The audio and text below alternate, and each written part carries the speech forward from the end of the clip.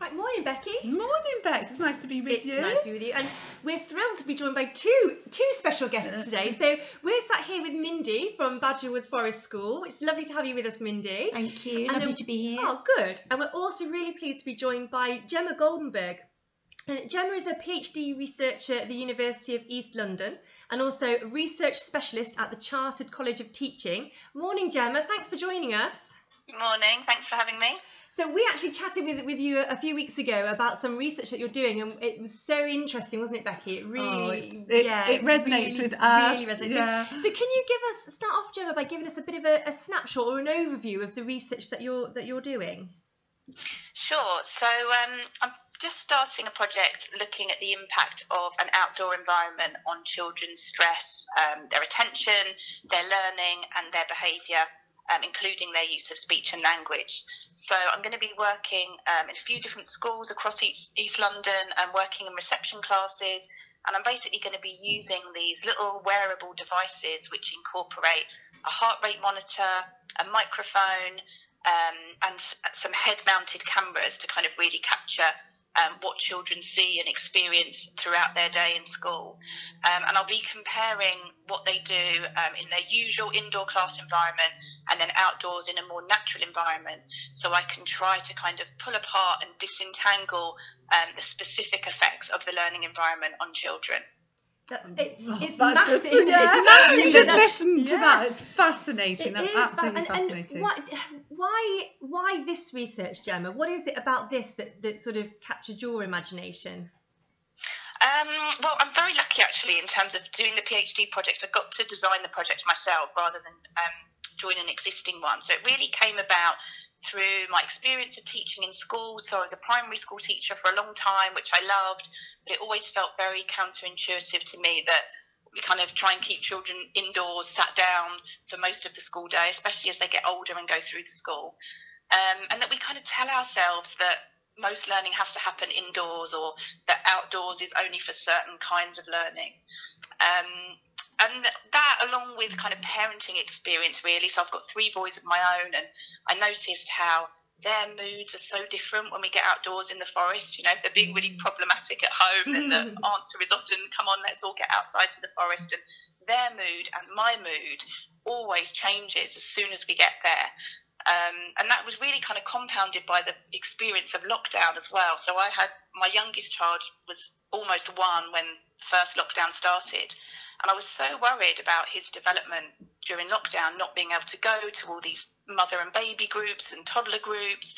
And actually, I just found that it had the opposite effect, because we spent so much time in the garden, in the forest, at our local parks, and just watching the kind of impact of those sensory experiences, the way his physical development came along, the way his speech and language came along. I kind of was convinced that it was because we had really stripped back our day-to-day life and simplified it, and he was just having these much more meaningful hands-on experiences than he would have done otherwise in our very kind of complex, noisy, busy lives. It's really funny. It's really funny, Gemma, because we were just talking about that. We were actually talking about sort of the whole COVID catch-up narrative for children, and actually as a speech and language therapist, there's quite significant concerns about the impact of lockdown on children's language, but it's really interesting to hear a positive story about that. And we were just saying actually about children where there is that language perhaps delay or disorder, and actually accessing Mindy's Forest School, you know, we were just saying about just being outside and just taking the pace of life a little bit slower can have such huge impact. And I think again it's trying to help and support families where perhaps the outside space isn't as accessible, maybe. I don't know, because not everybody has that opportunity. Or it's not the culture within the family. So going outside, and it's those quality interactions outside, isn't it? And those sounds and those things that you can actually hear. And I think, like you say, if you're in a bad mood, or the children just like going wild because they're inside, it's just like, do you know what? Let's all get out, get to the woods, get to the forest. And we know, I walk in on a Thursday morning to Forest School, and I just breathe in a different way. It's just amazing. I think the difference it can have on your well-being, and then therefore we know that we learn so much better when feel a little better, we feel safe, and we feel quite confident, don't we? Just wondering, Gemma, with the project, will you be exploring the impact on the adults and the educators as well, or is this just because we teach and practice differently as well, don't we, perhaps based on the environment we're in? So is that something you're looking at as well, or are you focusing just on the children at the moment? It's mainly focusing on the children. I mean, there is some really interesting research about stress contagion, and kind of, when you're working in a group like a classroom, if an adult feels stressed, and that can often get kind of passed on to the children.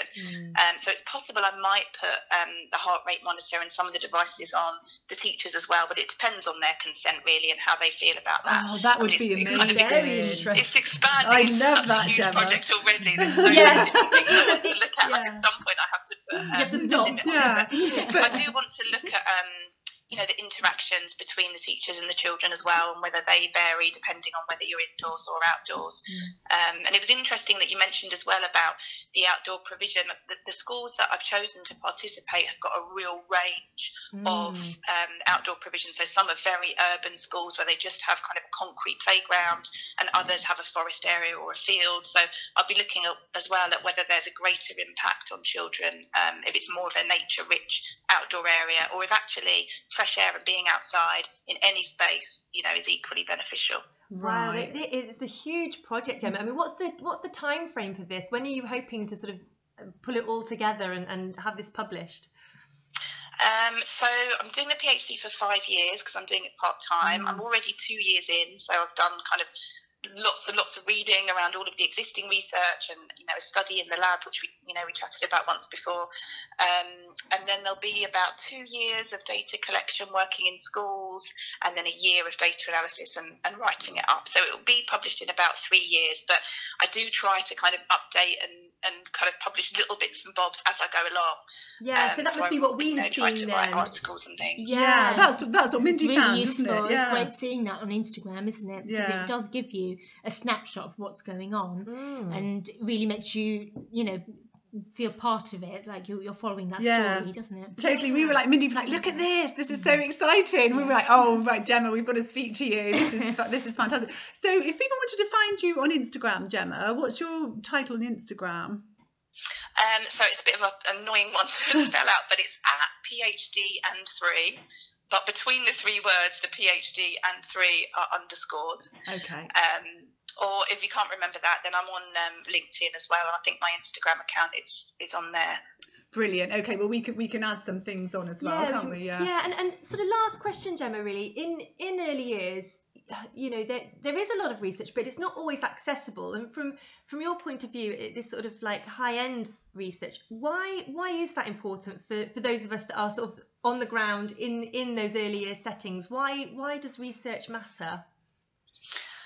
I mean, I think we know that these kind of early years are so important. They have a massive impact on long-term life outcomes and narrowing the gap. And there's really a limited amount of time to lay these foundations with children in those first years of life.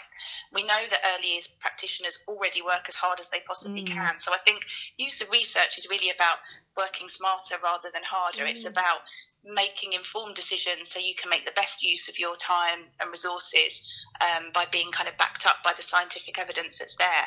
And it's not about abandoning your gut instincts or your own experience about what works, because those are so valuable. It's about knowing the research that's there, being able to use that to support what you do. And sometimes you read research and you might try something out and say, actually, no, that doesn't chime with what I do at all. And that's not the case for me and the children that I work with, and that's fine. And something that I always say to practitioners is we have to bear in mind the fact that so much research that's out there about education is done in a very unnaturalistic way, often in a lab with a researcher one-to-one, and that doesn't always translate to classroom practice or forest school practice. So we have to be a bit discerning about what we want to use and how we want to use it. But that's why with this research project, it's so important to me that I'm working in there, in schools, in collaboration with teachers, getting their feedback all the time on how can we make it more naturalistic, how can we use measures that really matter to you. because I want it to be useful day to day for people. I think that's why it's going to be so impactful, isn't it? Because I think it's actually happening, and the research is happening as you're doing it, isn't it? And you've got the children and the adults there, and you can actually see, can't you? You can see the variants as well. It's so much better, like that naturalistic. It's going to make such a difference. Can't wait to read it. Looking forward to it, Gemma. It's going to be amazing. Yeah, brilliant. Yeah, thank you so much for your time this morning, Gemma. Really, really interesting, and I'm sure we'd love to speak to you again and delve into this a little bit more when you're at the next stage. So that would be great if you'd be happy to join us at another time. Happy to come back with an update. Brilliant. Thank you so much. Thank Take you. care. Bye. Bye. Thank you.